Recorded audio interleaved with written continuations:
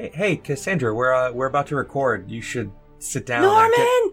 Yes? What do your elf eyes see? Our mics? No, you're supposed to say they're taking the podcast to Isengard. We've been there several times already. No, like for reals this time. What do you mean for reals this time? Well, the trees and the orcs and the wizard, and we're taking the podcast to Isengard. Will there be stupid fat hobbits? Yes. Okay, I'm in. Oh, okay. That was easy. I had this whole sales pitch that, there's potatoes, and, You gotta boil them, mash them, stick them in a stew. There were also gonna be, some crunchable horses. We're back! With Season 2, our continuing coverage of the Lord of the Rings trilogy. This time we're talking about Two Towers. Join us on Dueling Genre every Monday through Friday to talk about Lord of the Rings 1 minute at a time. We're from Lord of the Rings Minute. Leave now and never come back. No, please come back.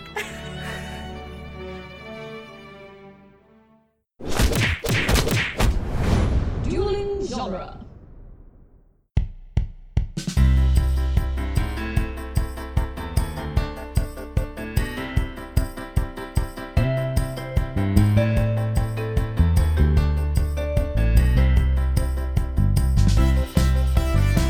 Hello, everyone, and welcome to the Protagonist podcast, where each week we look at a great character and a great story. I'm Joe Dorowski, and this week I'm joined by John Bell to discuss storytelling in video games. Welcome, John.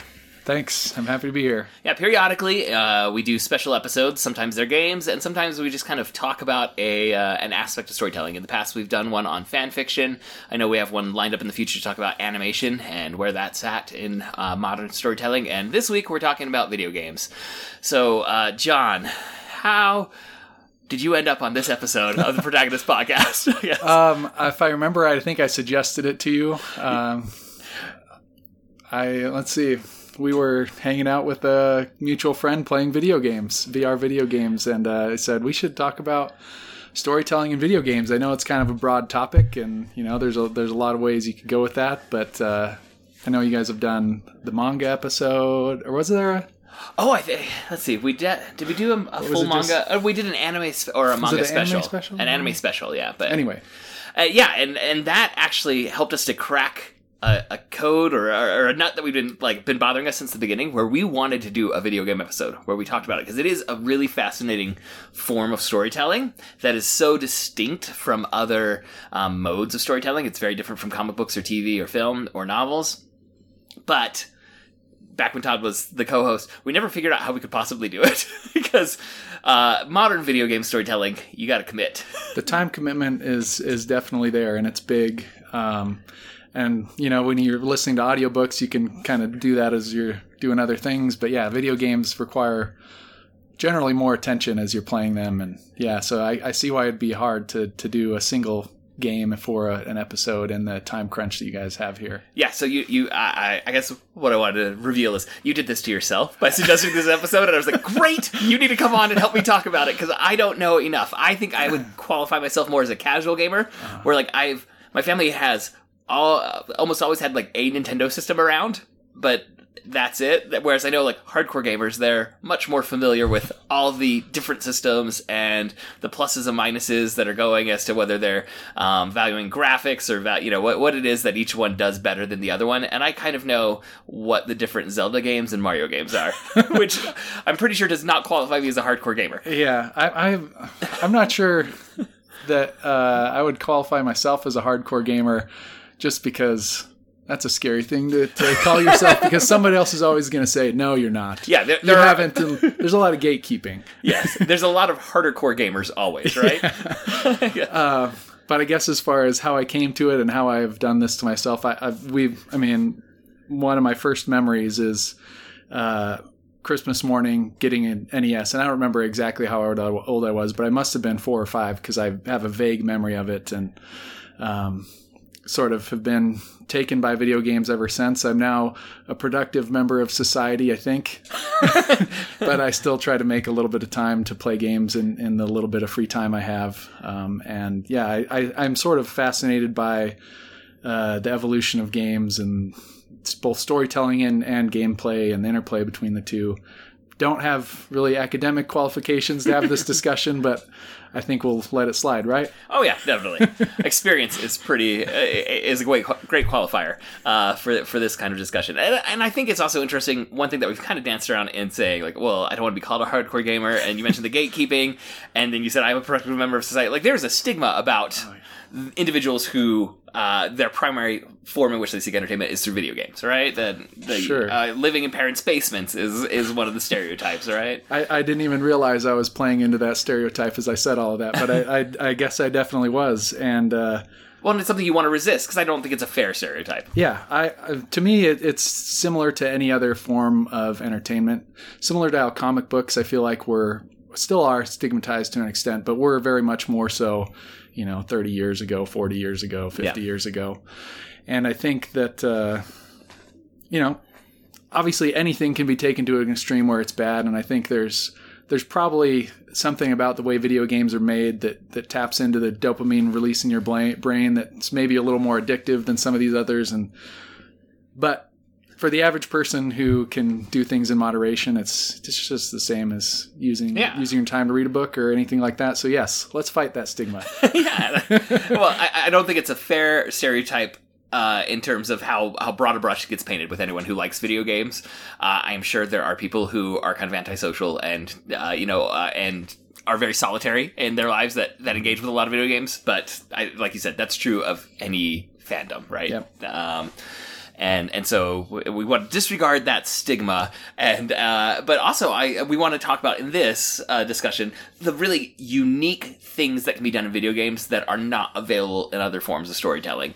Like the closest you get to some of what can be done in video games, I think, are recently my kids found a choose your own adventure book, and that's about like as close as you can get in a novel to what video games kind of do naturally. And it's a really forced exercise for a novel to try and allow the reader to be engaged in the storytelling that way, but it's something that happens very fluidly on the video game side of storytelling. I've heard that people have experimented with movies, making sort of choose your own adventure movies as well. With DVDs now, they can they can play that sort of game. I haven't really. I mean, I guess I've seen there. I guess if we're going to talk about video games, there was actually a kind of a subgenre as optical media was coming into play in video games. Predominantly on like the Sega CD and the 3DO. I think it was the 3DO. Anyway, some of those early CD-based systems were basically choose-your-own-adventure movies that there's really grainy FMV video and you make a choice. And, maybe the most famous one of those was in the arcade called, I think it was Dragon's Quest, where it's Don Bluth animation. I think it's Dragon's Lair. Dragon's Lair, okay. Yep. Producer Andrew jumping in with some deep video game knowledge there. Yeah, you're right. Dragon's Quest is... to me, that's animation knowledge. Oh, okay. Oh, well, yeah, once you get Don Bluth pulled in. Yeah, I should correct myself. Dragon's Quest was one of the earliest Japanese RPGs, came out for the NES, and I think had a slightly different name in Japan. Anyway, as I'm saying here, I have knowledge of some video games, maybe not. Yeah. Well, like an encyclopedic knowledge, so...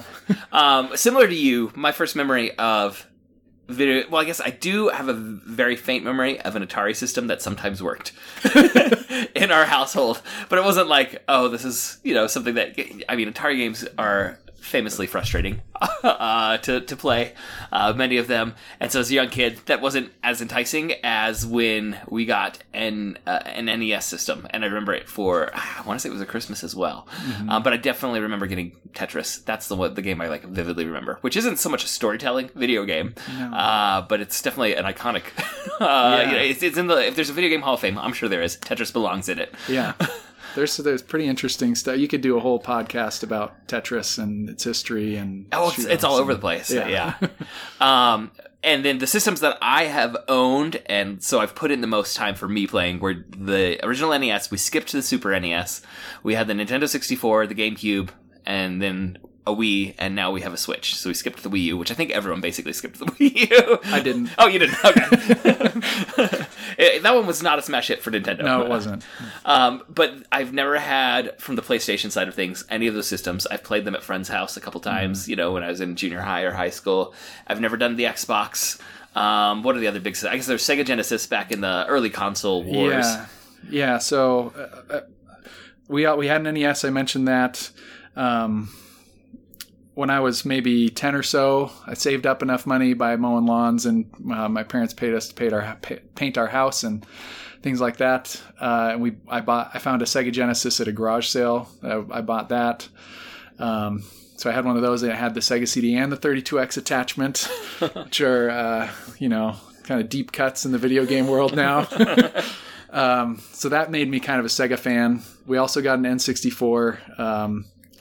And then other systems I had a Sega Saturn. I had a Sega Dreamcast.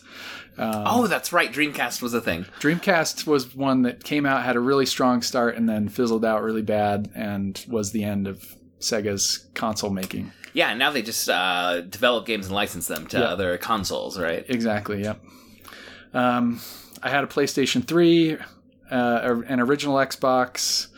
What is PlayStation up to now? Are they up to 4? 4, yep. The 5 is like kind of, they've both Microsoft and Sony have kind of said we have codename projects for our next generation. They're waiting for the wave of the Switch interest to die down a little, and then they'll drop those on the market. Yeah. And then, like I mentioned earlier, I got a Wii U, which although did very poorly, has some really cool games. The mechanics there, I don't think I wanted to bring any of them up today because they're more mechanically interesting than narratively interesting. Mm-hmm. But yeah, cool console that didn't do very well. There's quite a few of those though. Is it? So I outside of like personally playing these games, I've watched a couple documentaries on video games. Discovery Channel had a series that I watched, and there was one on Netflix. I tried to look up today, but it's gone. It was, it's out of their library. Mm-hmm. But there's one I watched a couple years ago, and I read a book on the history of Super Mario. Like, it was really the history of Nintendo, but it was called Super Mario: How Nintendo Conquered America, I think. And that was like really interesting because it did get into all the different consoles that Nintendo had to be reacting to. Because for all of these video games, none of them are being created in a vacuum. No. They're all reacting to what they themselves have done and trying to build on that, and also seeing what other companies are bringing out. And they kind of stake out different niches of the fractured audience for video games. So like Nintendo tries to claim the family-friendly market, but they're not going as hard into graphics. Whereas Xbox, is Xbox the one that goes most graphic heavy, or is that PlayStation? Xbox and PlayStation kind of both compete there. Nintendo definitely is. They have less horsepower in their hardware, but try to use it in an artistic way that is family-friendly, generally speaking. And they also try and innovate in how the controls work. Oh, certainly. Yeah. More so than the other big guys, yeah. In addition to consoles, my dad worked in technology, brought home various pieces of computers. I built my first computer when I was, I think, 13, and have kind of been into PC gaming ever since then as well. So I probably do that more so than console gaming. Even still, I try to just follow where the good games are generally, but I have a soft spot for the tweakability and the ability to have a little bit more ownership of the PC games. The modding and things like that is really fun. Oh yeah, and that's something I definitely want to talk about. And I do remember with PC games, I have a deep fondness for Monkey Island. Oh, Monkey Island is great. Yeah, that was one in our early home PC. That was one of the games we had, and I spent a lot of time finding all the little random things that you can make pop up, and the little in jokes that exist as you click on different things that make bad puns and stuff like that. Yeah, I never played all the way through Monkey Island, but the bit that I played was very enjoyable, and played a few of the other LucasArts games. All those have a great reputation for telling a fun story, having great humor, and yeah, they don't quite make that type of game as much anymore. There's one of the old LucasArts guys does now, Double Fine Studios, but it's certainly not as popular as they were in their heyday. So, what? I think in popular culture, we still think of video games as the new kid on the block. It's not. These have been around for a long time. So like with our popular entertainment, you do start with things like dime novels, and then you're going to transition into film and radio and television, and comic books are, within that area. And I think video games get thought of as the new kid on the block because it is, after all, that wave, right? It's early video games. Like the earliest video games are really in the 50s, right? On the giant, you need several rooms at a university-sized computers. Yeah, basically there were some mainframe games in the 50s. I don't know much about those. I read a little bit on Wikipedia recently, but home video games that were available to a more or less average person came about in the 70s. Right. And that's still, I mean, I saw a tweet going around. It's like, time is weird. I think of the 70s as about 30 years ago, and the 80s as about 20 years ago. And it's very much not. And so video games actually, like even this home console version or even those PC ones, like we're heading into 40 years, plus of history of storytelling and advancements in this media. Yeah. I mean, the technology has obviously changed, and I feel like, somewhere in the, and this is me sticking my finger to my tongue and sticking it in the air, but somewhere around the Super Nintendo era, the 16-bit era, a lot of the technical challenges were getting overcome, and the storytelling and the artistic nature of video games were really able to shine through. And then there was a little bit of, especially artistically, maybe a fallback as we transitioned to 3D, and some of those things haven't aged very well.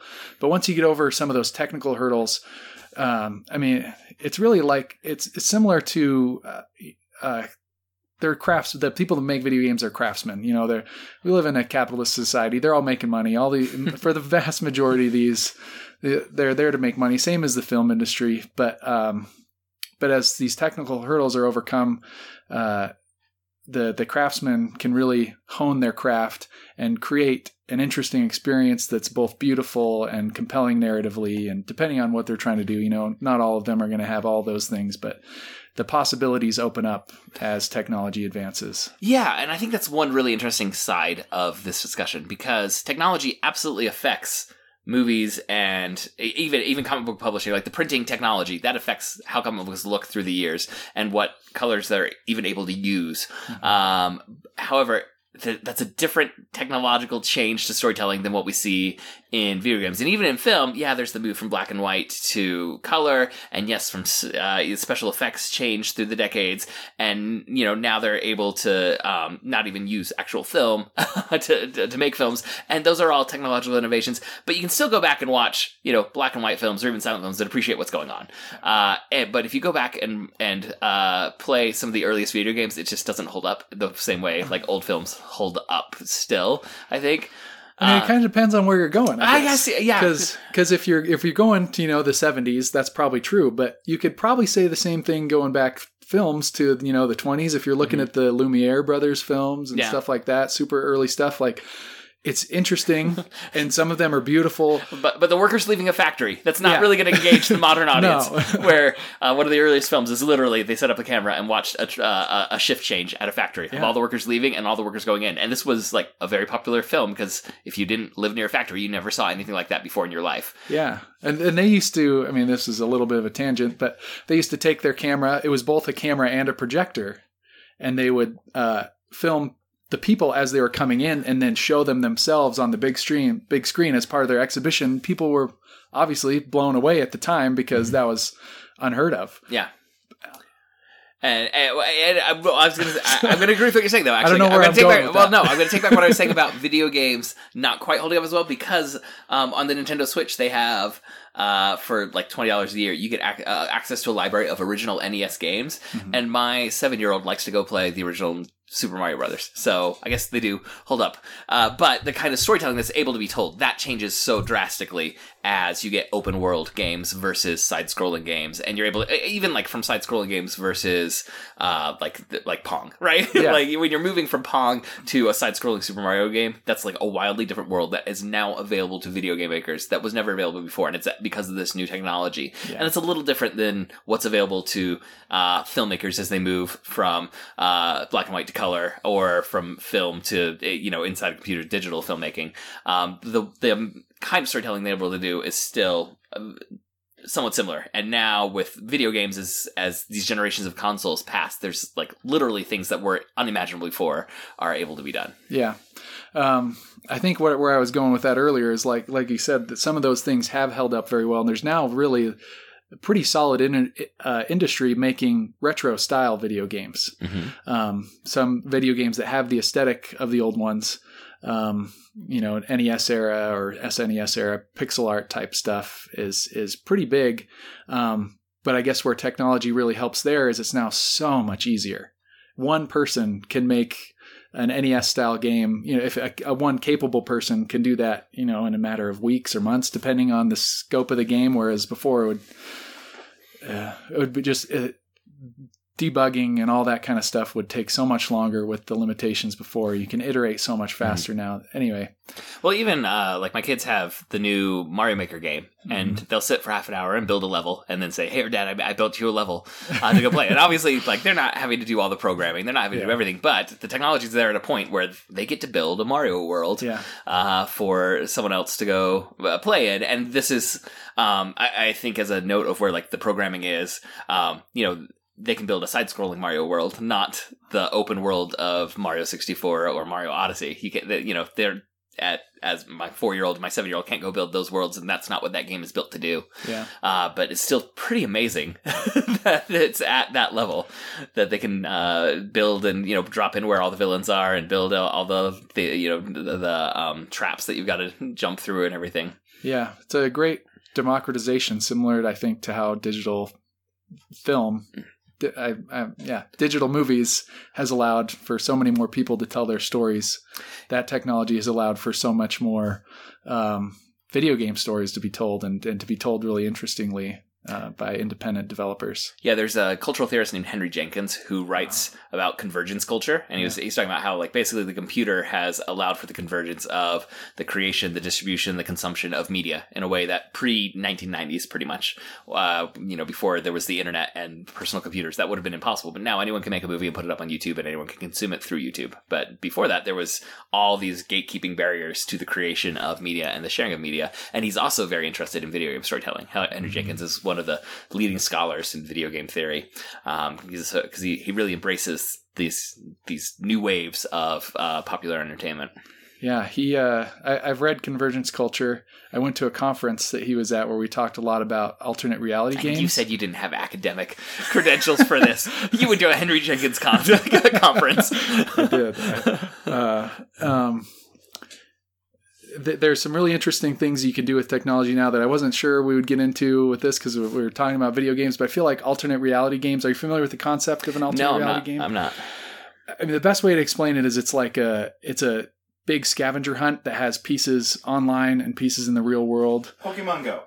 Okay. Well, that's augmented reality, right? Yeah, that's augmented. Yeah. This is. I think that it was kind of maybe not as popular anymore. I haven't kept up with the history of them as much, but there was a big one for the launch of Halo 2 to build marketing buzz. It's a game called I Love Bees, where they ended up like calling payphones all over, and people had to go first of all solve the clues to figure out where the payphones were, when they were going to be called, and had to show up and answer the payphone, record somehow, or get the message from there and report back to all the other people online. And so it's this kind of weird mix of, it's not necessarily a video game in a traditional sense, but it's happening sort of like a multiplayer video game where these people are working together, but they also have to go out in the real world and find these things. And it's a, Henry Jenkins writes about it in Convergence Culture a little bit, and how all those things kind of come together to allow us to tell a story that it's experienced collectively in a way that really nothing else can touch. Yeah, it's different. Yeah. Okay, let's start digging into some of what video games do differently than these other modes of storytelling, which I think everyone is more familiar with. So storytelling in video games, early on, a lot of video games are more like kind of like mini game oriented, like Pong. You're bouncing paddles back and forth. Early Atari games, it's shoot the alien spaceship. That that kind of game with a pretty basic mission. Where do you think we start to see more narrative storytelling than instead of like basic repetitive actions in video games? I mean, the first I think is probably a game called Adventure or Zork. Both text-based adventure games. Adventure started out in the mainframes. It was in the late 60s, but it's like you have a computer terminal and it would tell you, you're in a dark cave and you have to type in stuff. I want to, check the south wall. This one gets discussed in Ready Player One, doesn't it? I haven't seen Ready Player One, but it's very possible. I think it's in the novel. In the novel, not in the movie, I think. Oh, I haven't read it either. So Adventure or Cave Adventure, I think it there's different iterations of it with different names, but that kind of started, and then Zork improved on it a lot and was on the home computers at the time. I think that's probably where most people would trace the real narrative storytelling, and you do kind of experience it in your own way. It's a little bit non-linear. I think aside from those kind of text-based adventure games, though, we get into a little bit more narrative storytelling with some of the games on the NES, and then it really evolves in the Super Nintendo where they just have more space on the card. I mean, you think about, for example, the original Mario and the original Zelda, both of them basically have there's a hero and he has to save the princess. Yeah. And then you go play the game to do the thing. You start to get a little bit more involved narratively, especially with I think the Super Nintendo era RPGs, which just are not really in my wheelhouse as far as gameplay goes. So I haven't played a lot of them, but I know games like Chrono Trigger had really interesting things where depending on what decisions you make in the game, it affects the outcome, and there's a branching structure. So sort of like the choose your own adventure books. But like you mentioned earlier, a lot more organic. It doesn't, you don't have to like force yourself to turn the pages. It all lays out for itself, as you play the game. And so that's, yes, in like the original Super Mario, the player is engaged in what's going to happen. They choose to smash the Goomba or run past it, but they're not really affecting the story outcome. Like they've got a challenge in front of them, and how they solve the challenge is going to be dependent on their skill level and whether they're going for time or whether they're going to collect the most coins or to kill all the villains, right? But really, it's you get to the end of the level, you jump on the flagpole, no matter what you do. That's all there is. But you're saying with some of these Super Nintendo games, that's where you start to see actual like branching transformation based on the choices of the game player. Yeah, and like I said, I think there was some of that in Zork and some of the earlier games, but I think where we started to see it more is probably with the role-playing games, RPGs, in the Super Nintendo era. And then, I think predominantly the linear narrative is still the big one. And in a lot of ways is not that interesting. One of the things I wanted to talk about is kind of the illusion of having agency or being agentive in a video game. Because just like you said, Super Mario, you can change your play style, but really you're doing, if you're looking at the narrative, you're doing only a little bit more than turning the page, similar how you could read the end of the book first if you wanted to. Right. You could do things a little bit differently in the video game, but part of the difference is you feel like you're doing something, and whether that's a good or a bad thing. I think like one of the knocks against a lot of popular entertainment is that, it's so passive. Like, and you can be very passive and watch a movie. You can be very passive and watch television. You have to be a little less passive to be reading a book or reading a comic book, but it still can be pretty passive. To be playing a video game, you have to be an active participant. In a way, yeah. But it's not, especially early on, like you're still within some pretty tight constraints as to what it is you're able to do, but nothing's going to happen unless you're doing something with video games. Definitely. But one example I wanted to talk about with this concept, have you heard of the game BioShock? I've heard of it, but I have not played it. I've had students turn in papers on it. Oh, really? Yes. Okay. So for listeners that maybe don't know, it's probably about 10 years old. Sometime it came out on the PlayStation 3 and the Xbox 360 and PC about that time. It's a first-person shooter, so you take your view is from the view of the person in the game, and there's a lot of shooting involved. There's some other mechanics too. The setting is in a sort of underwater civilization in the 60s that's kind of dilapidated and falling apart, and the player works his way through. Or I guess the player could be a her. The character is a he, but works his way through this civilization, and along the way has these radio communications with somebody who is led to believe is helping him, telling him what to do to be able to get out of this place and save himself. And then you get to the end. I guess this is spoiler territory. We didn't have that since we're not talking about one specific game. Yeah. If you plan to play BioShock, maybe skip the next couple minutes or something. Isn't that one like over 50 hours of gameplay or something? I don't think so.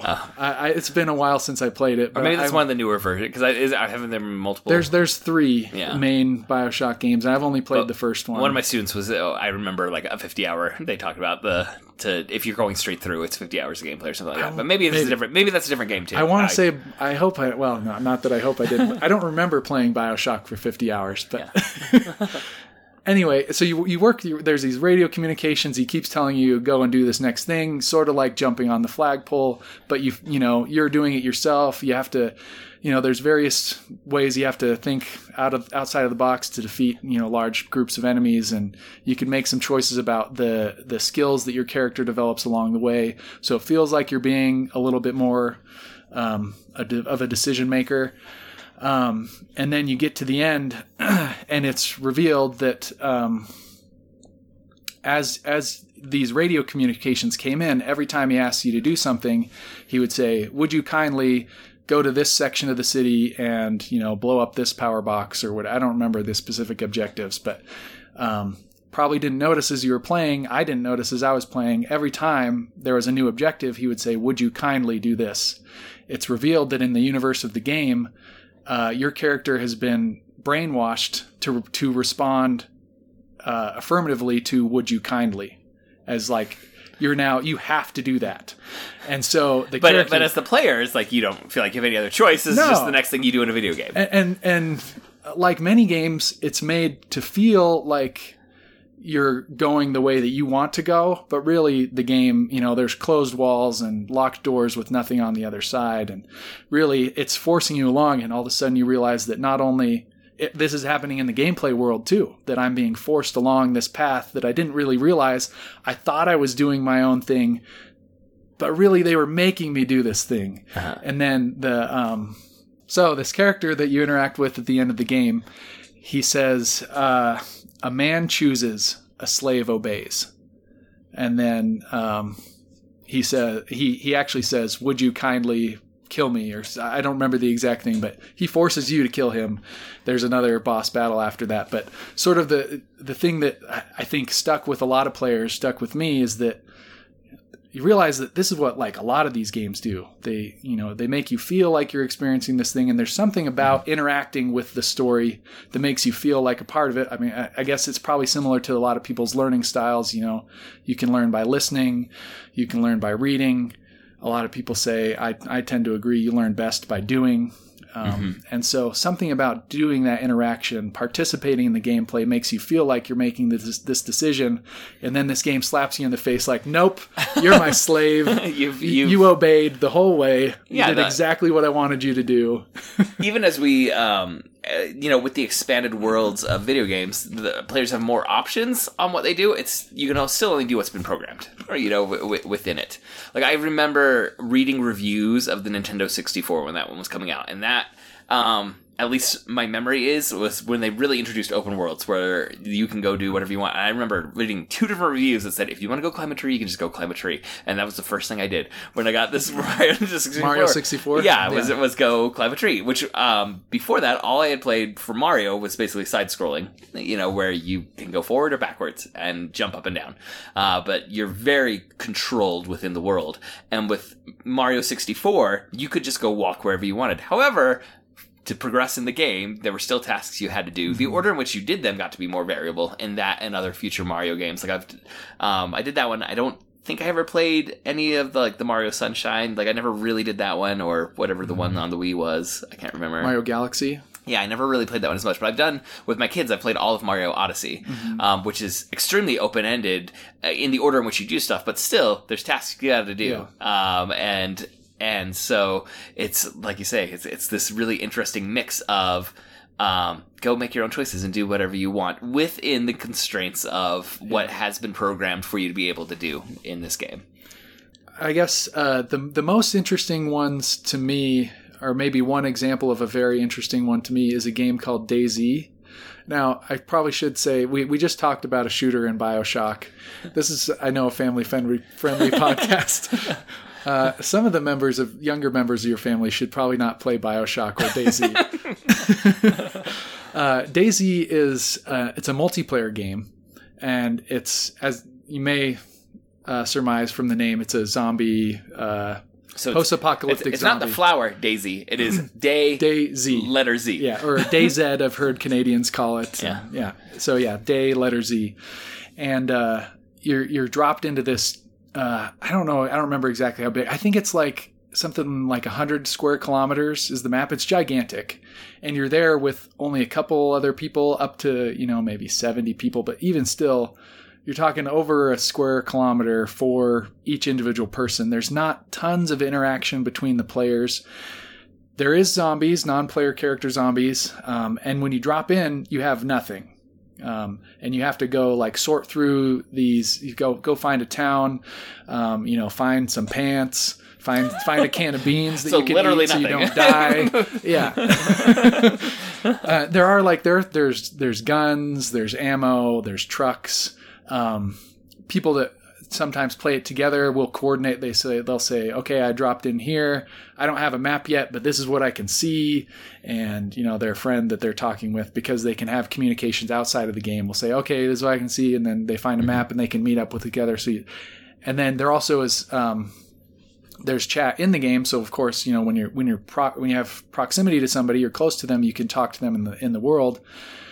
But it's sort of like a Wild West type environment where it's like there's good interactions with players, and there's players that just want to cause grief.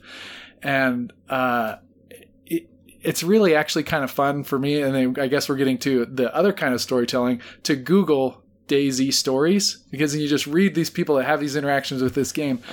As you can probably guess from the way I described the game, there's a big barrier to entry.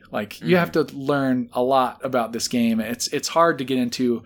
I played it once for a little while, and it wasn't a great experience for me. But I know that there are some people that have really interesting experience with it because it is so open-ended.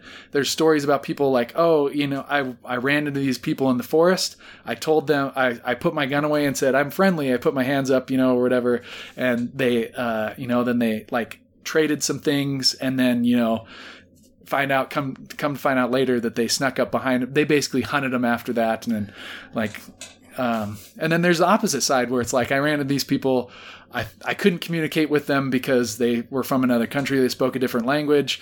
I thought they were going to kill me. I had nothing, but they gave me some food and a weapon, and then we parted ways. Now, this is this level we're talking about are the massively multiplayer online yes, games, this right? is a massive. Well, this is. I don't know if this would qualify as massively multiplayer. It is a multiplayer game, but the people you're talking about interacting with, these are not things that have been programmed into the computer. Mm-hmm. This is other players that are online at the same time in this world, and the game may have set up limitations on how these interactions are going to go, but the game is not dictating what these interactions are. Exactly. And so that's what's I said, it's kind of interesting to me. Just like I said, I don't quite have the time and the patience to really get into the game, but it fascinates me that people are basically creating these narratives, experiencing what you would experience watching a zombie movie, except that they're dictating what happens. Mm-hmm. It's not scripted or anything, and they're actually experiencing in a game form what this type of situation would be like without a game designer scripting it, mm-hmm. without any, any contact other than, the proximity they have to the other people in the game, and essentially are creating these stories from nothing within the sandbox. I mean, that's what some of these games, we call them sandbox games when they have more open-ended, less structured story. That's kind of the flip side to the fake agency of a game like BioShock or most narrative games where it leads you down mm-hmm. the way. The exact opposite of that are these sandbox games that, are usually have a little bit harder, a little bit bigger barrier to entry. They're harder to get into, but can be really rewarding and interesting in that literally everyone's experience is completely different. It's not just that you solved the puzzle in a different way, or you went you climbed the tree in a different order in Mario, or you got the stars in a different order. You actually have a absolutely completely different time, even when you play it every single time. So with Mario, as simplistic as it is, there is a narrative that the creators of the game are in charge of, that they have said, okay, Mario's going to try and rescue Princess Peach, right? That's the basic premise of most Mario games that are out there, and Bowser's the big bad. How you go about that, they may allow, depending on the level of hardware within the different systems, they're able to allow greater or lesser degrees of variability in how that's going to be accomplished. But in these sandbox games that you're talking about, they're more building a world, and then it's like, go have fun within there. And the constraints are still going to be somewhat technological, like what are they able to render, at what rate, what connectivity speed do players have to be able to get in there. But the players are still much more agentive, and then because they're coming across other people who are their own agents and what they want to do, the end result, or what you need to do to succeed, is not dictated by the programmers anymore. There may not even be a success condition. Right. It's just it's open-ended. I mean, come live in a zombie apocalypse and see what that would be like for a little while. Minecraft is another great example of a sandbox game that, again, I've only played a little bit. In my limited free time, I tend to prefer the slightly more linear narrative games, but I think Minecraft is super cool that it allows people and it's catered to children to make a world, to build these really cool things. Again, usually without a success condition. There's different modes that, there's story mode and survival mode, but there's also open-ended modes where, you can interact with the other people on your server however you want. You can build things together. You could, do whatever you want and construct your own story, which is, that's, I think, the most unique thing is you can't really, I guess, you can write your own book, you can make your own movie. But for a consumer, usually, with entertainment, you're being given a product. And even in a lot of these video games, the player is key to telling the story, but what the story is has been set out. And technology has now at an advanced enough level that creators can create these worlds where the story isn't told yet, and quite literally the players decide what the story is going to be, or they have to interact with other players who are deciding their own story, and that those different agencies can become points of friction. One player is choosing to be a bad guy in this world, and other players are like trying to find communities or subcultures. And I know, like, within particularly like the MMORPGs, right, the massively multiplayer online games, certainly like friend groups and subgroups get formed that become like a social network within the games that don't exist outside of the world of gameplay. Yeah. The massively multiplayer ones are also interesting. A lot of those do kind of have some direction in the story. You think of like the World of Warcraft is probably the best known example. And it's the most famous one that I can think of. But even though there is, a larger narrative that's being crafted by the game designers, there still is more interaction with players that allows you to do interesting things that, wouldn't happen otherwise without the combination of having other players there and a more sandboxy environment to do it in. Now,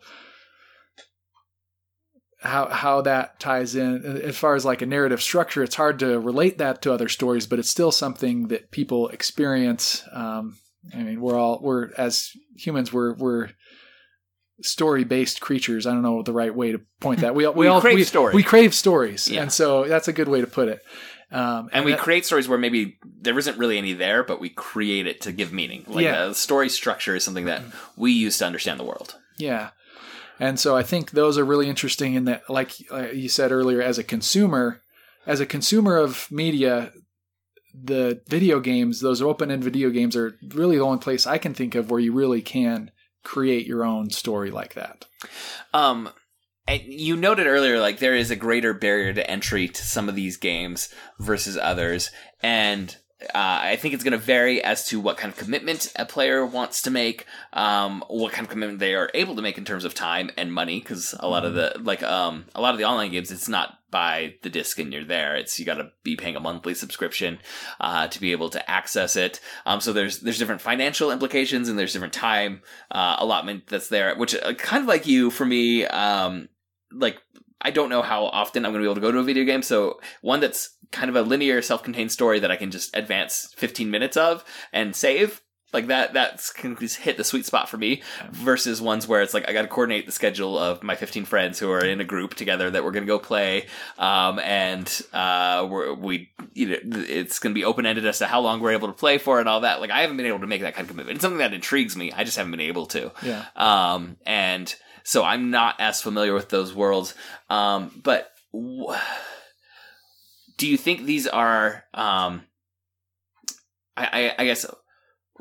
What do you think the different audiences are getting out of these different kinds of video games? I guess is kind of what I'm thinking about. Because I think at a certain point, we still label these all video games, but the umbrella of what a video game is has gotten very broad. It's very broad. I mean, at this point, I think more people play video games than even realize they're playing video games. With apps on phones. Exactly. And that's the biggest place. Or like the Facebook games, those got really big, and so for a little while there, yeah, they were taking over my Facebook feed when people didn't realize they hadn't turned off notifications. So I found out who was harvesting, their crop and whatever the farm one was or whatever. Yeah. I mean, those are games that, a certain crowd of quote unquote hardcore gamers would say, those aren't real games. You're not a real gamer. And people that playing them would probably say, I'm not a gamer. And yet there you are playing an electronic game, solitaire, or Minesweeper back in the day. Minesweeper, even if it's Minesweeper, I feel like is a little bit more of a pure video game where there's not really an analog equivalent. Solitaire, I mean, you can play solitaire with cards. Most people, I feel like now their interaction with solitaire is electronic. Yeah. But anyway, I guess where I'm going with that is that they're pretty ubiquitous. I think that most people, even if they think they don't like video games, there probably are some video games they do like. Maybe they're not the narrative variety, but there still is, even if it's just a simple diversion like Minecraft that you're probably not constructing a narrative out of. There's something there for people to enjoy for a short amount of time, and that's fine. Mm-hmm. Then obviously there's a huge scale. Yeah. From the starting point of I play no video games. Whatever came loaded on my phone is my video game, to I'm investing in equipment and hardware for faster computers. Some of these, you said we talked about this when we were playing, what is the system called? Oculus? The Oculus, yeah. Which I have a neighbor who has Oculus. You have Oculus as well. And so I'm able to go and play, which is an immersive VR one where you got to put on the goggles. You've got handsets that you're holding. And when you're looking at it, it looks like the motions that you do with your hands and the handsets are what you see through the goggles. But that requires a certain level of hardware to even be able to be considered, as well as cameras that are pointed at you from around the room so that the game is reading the sensors that are all around you. And so that's a huge barrier of entry. Yes.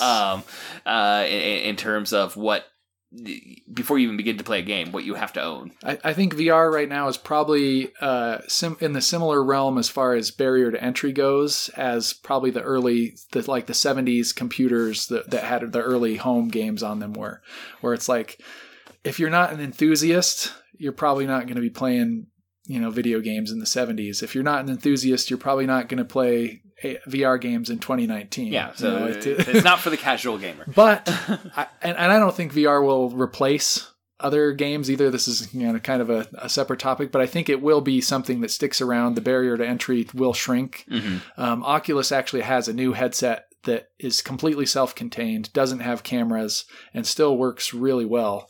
It doesn't have quite as good of graphics as, the headset that's tethered to a computer, but you can play some really cool VR games without the huge setup and, without having to buy the computer. It's still $400, so it's, it's the barrier to, the financial barrier to entry is still there to an extent.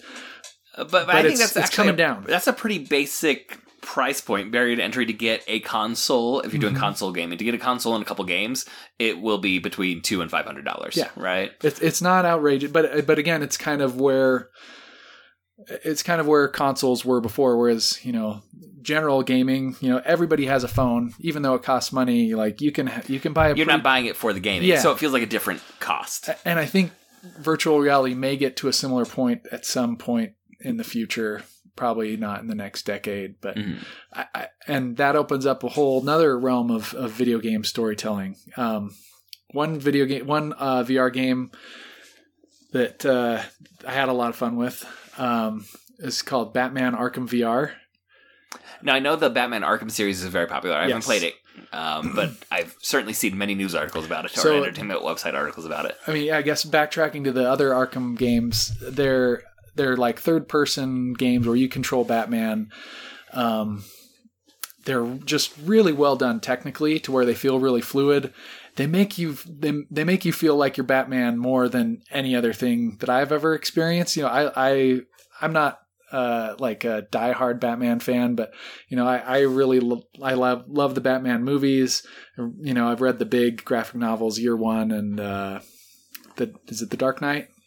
The Dark Knight Returns. Dark Knight Returns. Yeah. Yeah. So I've read some of the big ones, which were great, but there's something about controlling Batman in a way that makes you feel like, oh, Batman There's is a different powerful. thrill. There's a different thrill. And then you put VR in the mix, which VR at this point, you don't really get the combat. Part of what makes the Arkham games fun is that being surrounded by a group of 12 thugs and being able to, roll over one and punch the other one in the face feels really good. That's not happening in VR. That's not happening in VR right now. But the detective part happens in VR so much better, where you actually you're in a room and you get to like crouch around and look for the clues, and it almost feels like the Get Out rooms. Yeah, that kind of thing. It is similar to an escape room. Yeah. But except that you get to use the special Batman detective vision that like zooms in and enhances stuff, and doing that yourself. Something about the mechanics of playing it. I mentioned this earlier. The way of learning by doing. It gives it a different feeling that makes you feel even more connected to that character and that story. Yeah, and like with Zelda games, like I always enjoy the puzzle rooms, but the idea of doing a puzzle room where you're in that VR world and you actually feel like you're walking around in it, and you're picking up the objects to look for things instead of moving the camera around, which is what you do in a lot of Zelda games now. Is like change the camera angle, but to actually like swivel your head and have everything move in a VR world to solve a puzzle. That's a kind of gameplay I enjoy on consoles that I think would translate very well into the VR version of games. Whereas like fighting, I don't know that's going to translate quite as well into the VR. Yeah, that's one of those things that we'll I mean, maybe technologically it will get there. There's a pretty interesting game called Super Hot that has a VR version where there's all bad guys coming at you, but time only moves when you do. And so they can shoot a bullet at you, but if you hold still, it doesn't come at you. And then the faster you move, the faster time goes. And so you can kind of see the things coming at you and adjust your movements. And so it feels sort of like a slow motion Matrix-y type experience where, there's bad guys coming at you. If you do a slow motion dodge, their fist is coming at you slower, so you can really think about where you want to be as it's coming at you. And it makes you feel like Neo in the Matrix, where it's like, oh, I know Kung Fu. So there's, I guess as technology continues to evolve, we probably are not properly anticipating what video games are going to look like in 15, 20 years. I think that's probably accurate, yeah. Because I remember how groundbreaking it was when you got the Wii controller. Mm-hmm. And now that is like the base level expectation for video game systems, is that there's going to be motion sensor. I mean, to a degree, we all assumed that was happening. Like when we were playing Nintendo 64 Mario Kart, everyone leaned with their remote control when they were turning to try and get a little extra, even though it made no difference then. Yeah. And when the Wii remote control came out and there was motion sensor for what you were doing, that felt like, oh, this is the new revolution of gameplay. But even now that has become like just the standard that you come to expect. And this is what happens with every like revolution of technology as well. Now that's the baseline. Eventually that becomes the new norm. Mm-hmm. And computer technology in general and video games as a means of storytelling, that's going to happen so rapidly that we're not going to recognize what the cutting edge of video games are in 10 years. Like, it's going to be so different than what our accepted norms are right now. And I don't think a lot of these changes will necessarily completely supplant the old norms. Oh, no, I would expect there'll still be console play. And playing with a controller, I think, is still going to be popular for as long as anybody can think about it, although there will be other motion controls and VR controls and things like that. It's more like these things are going to just add on as more options, and some people won't be a fan of one and will be a fan of the other, and technology just is going to keep giving us more and more options. Yeah, it's just interesting in popular culture. There's the process called fractionalization, as like audiences become more niche but more dedicated to the things that they like, and they seek less broad appeal. Often we see that with genre storytelling. We're like, okay, now this genre is just targeting this particular audience. With video games, I think it's gonna be like even the style of what video game play you do is gonna get more fractionalized as more options come to exist because of the evolution and the advancement of technology. I'm sure there are people who, when they hear the discussion of like Oculus and VR, they're like, well, that one's not for me. And that's fine. It doesn't have to be for everyone. But I think there'll be just even more things that come out where it's like, okay, well, I've got to kind of choose which one I'm going to pursue because there will always be a cost and time barrier to engaging with these. Yeah. Well, John, thank you for coming on to talk about some narrative storytelling. Can I talk about one other thing? Yes, please. So there was one other thing. I mean, so I guess most of the other examples we've talked about are sort of thought about as traditional video games. They usually involve some kind of fighting, or maybe there's puzzle solving or something. But if we go back to Fighting the Stigma, I wanted to bring up one really interesting game I played a couple years ago called That Dragon Cancer. Have you heard of that game? I'm not familiar with this one. So this is a really interesting, powerful game. It was made mostly by one guy. He had some small studio help. He did a Kickstarter to raise money for it.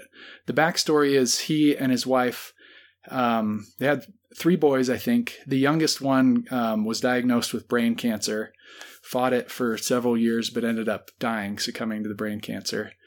And one of the ways that the father wanted to honor his son, and I think probably process some of his emotions himself, was to make a game about their experience as a family. And it's not really a lot of gameplay that, that the typical gamer would think, oh, this is cool. But it's really more of kind of like a surreal video game autobiography. There's a level where all the characters are kind of like lo-fi polygon models, kind of like if you think back to like the early 3D graphics where there's not very many textures. So it's not like that was an artistic choice they made to, I think, probably make it. You guys talked about, I think, with Bone, where like the more bare bones it is, the easier it is to project yourself onto this thing. Yeah, so Scott McCloud gets into that in his Understanding Comics about, which is really about visual aesthetics in some chapters more than comic book storytelling. But the more specific an image is to an individual, the less everyone can relate to it, and the more generalized, like he goes down to like just the simple smiley face where you get a circle, 2 dots, and a line underneath it. Anyone can see themselves in that. That's an avatar for human, not for one person. But a photograph is an avatar for one person. Yeah. So even though this is sort of an autobiographical narrative, nonfiction, they made these characters look kind of like low polygon mannequins, I think, so you could project yourself onto it. But you go through these levels. One of them is kind of early on after the diagnosis, the family's at the duck pond and you help the kids feed the ducks the bread. Throughout the game, there's audio that you hear that some of it, I think they actually recorded, is taken from their home videos or things like that. Some of it I think was reperformed, but you go through this family's experience as their son fights cancer, and it is, it's heartbreaking in a way that I don't think, reading a memoir or watching a documentary, short of experiencing it yourself, which, I hope I never have to. Yes, no one wants to have that experience. And I ugly cried myself through the last hour of this game, having a young family myself. But I came out of it not necessarily thinking, like, oh, I don't ever want to touch it again, But I came out of it having so much more empathy for people who experience cancer themselves, or especially have a child that experiences cancer.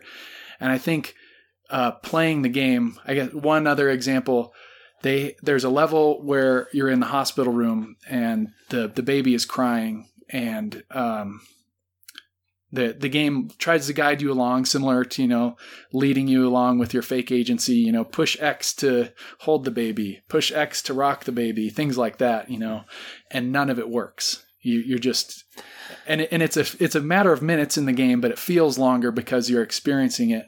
And then, eventually, and this is, the creator's belief system, but eventually the last thing that the game allows you to do is push X to pray. And that's eventually what gets the baby to stop crying.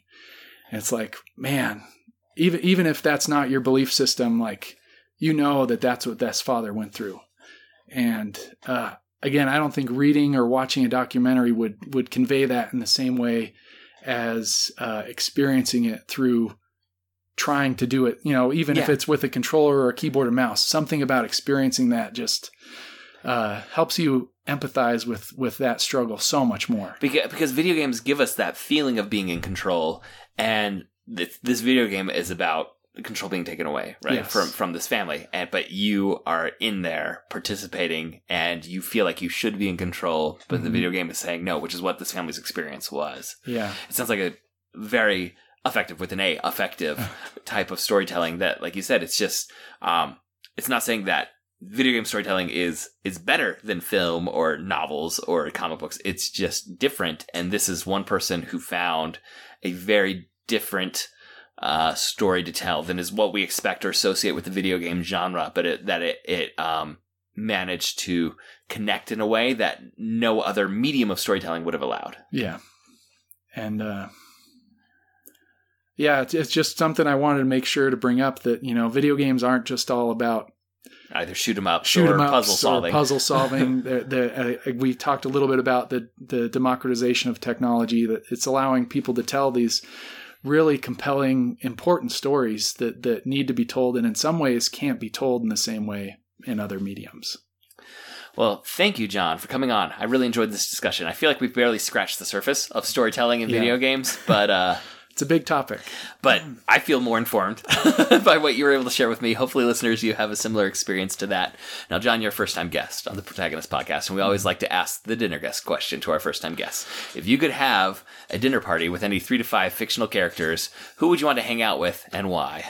I have to confess, I've been a long-time listener to the podcast. My initial answer to this question was Wolverine, Rorschach, and Batman. That's a very similar grouping. Yeah, which I quickly realized all those characters are very similar and would be terrible dinner guests. That would not be an enjoyable dinner party. There'd be a lot of brooding and sidelong glances and probably some violence at a certain point. Yeah. So as I knew I was coming on, I thought about it a little bit more seriously. Well, I guess we're talking about video games. I thought I had to pick a character from a video game.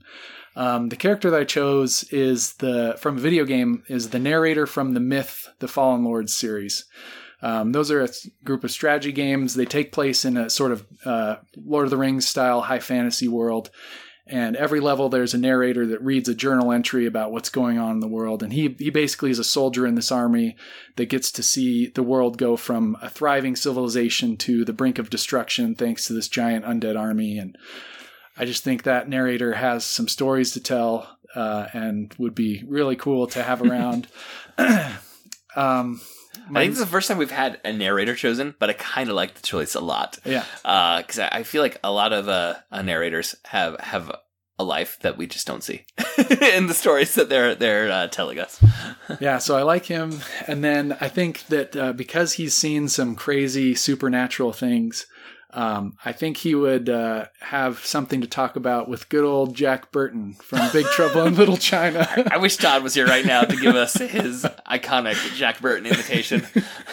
Yeah, I had to throw that one in there because I still love that movie. For those that don't know or have listened, I suggested they talk about Big Trouble in Little China as well. So Jack Burton is a truck driver that, has a crazy adventure. Yeah, really crazy adventure. Crazy adventure that he's mostly just kind of a sidekick for. He attends.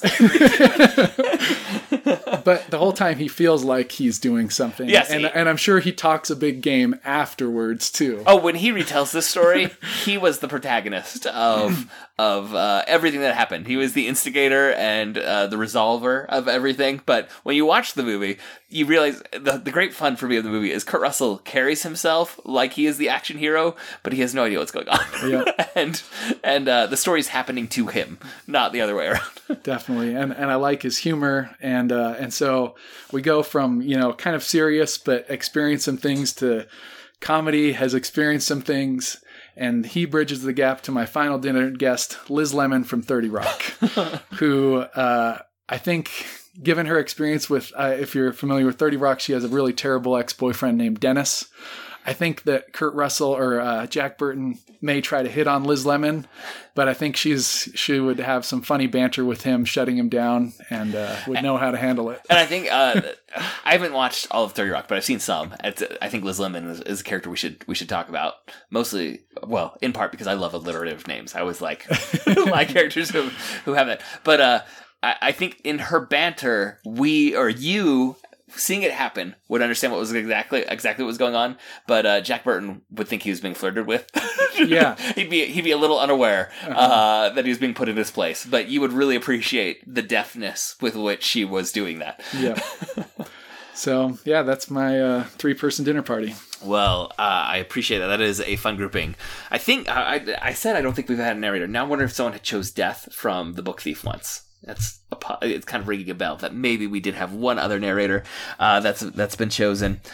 That's going to wrap up this episode. Thank you for joining us, listeners. For show notes and links to all the other great Dueling Genre shows, you can go to duelinggenre.com. Also, please subscribe to the Protagonist podcast in your podcast app of choice, and please leave us a review. That really helps us out. We would like to thank Nick English, who designed our logo, and Scott Tofty, who composed our theme music.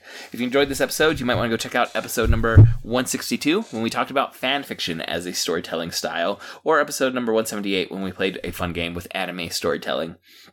You can reach us by emailing feedback@protagonistpodcast.com. We're also on Twitter. You can follow @protagonistpod and @JDorowski. And our producer, Andrew, is @DizMinute. And our Facebook fan page is facebook.com/protagonistpodcast. Thank you, John, for coming on this episode. Is there anything you want to plug at all? I don't do much social media. I am on Twitter @JToTheBell, JTOTHEBELL. Also, that same handle on GitHub. If there's any coders out there, you can check out my open source projects there.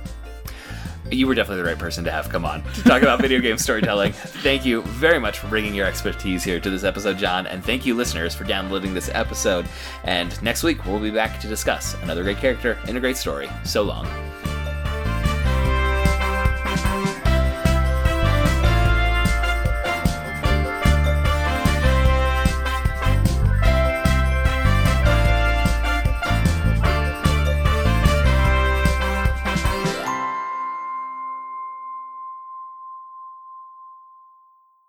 Oh dear, Andrew, I didn't put in the episodes. Hold on, let me go look up real quick on the episode list.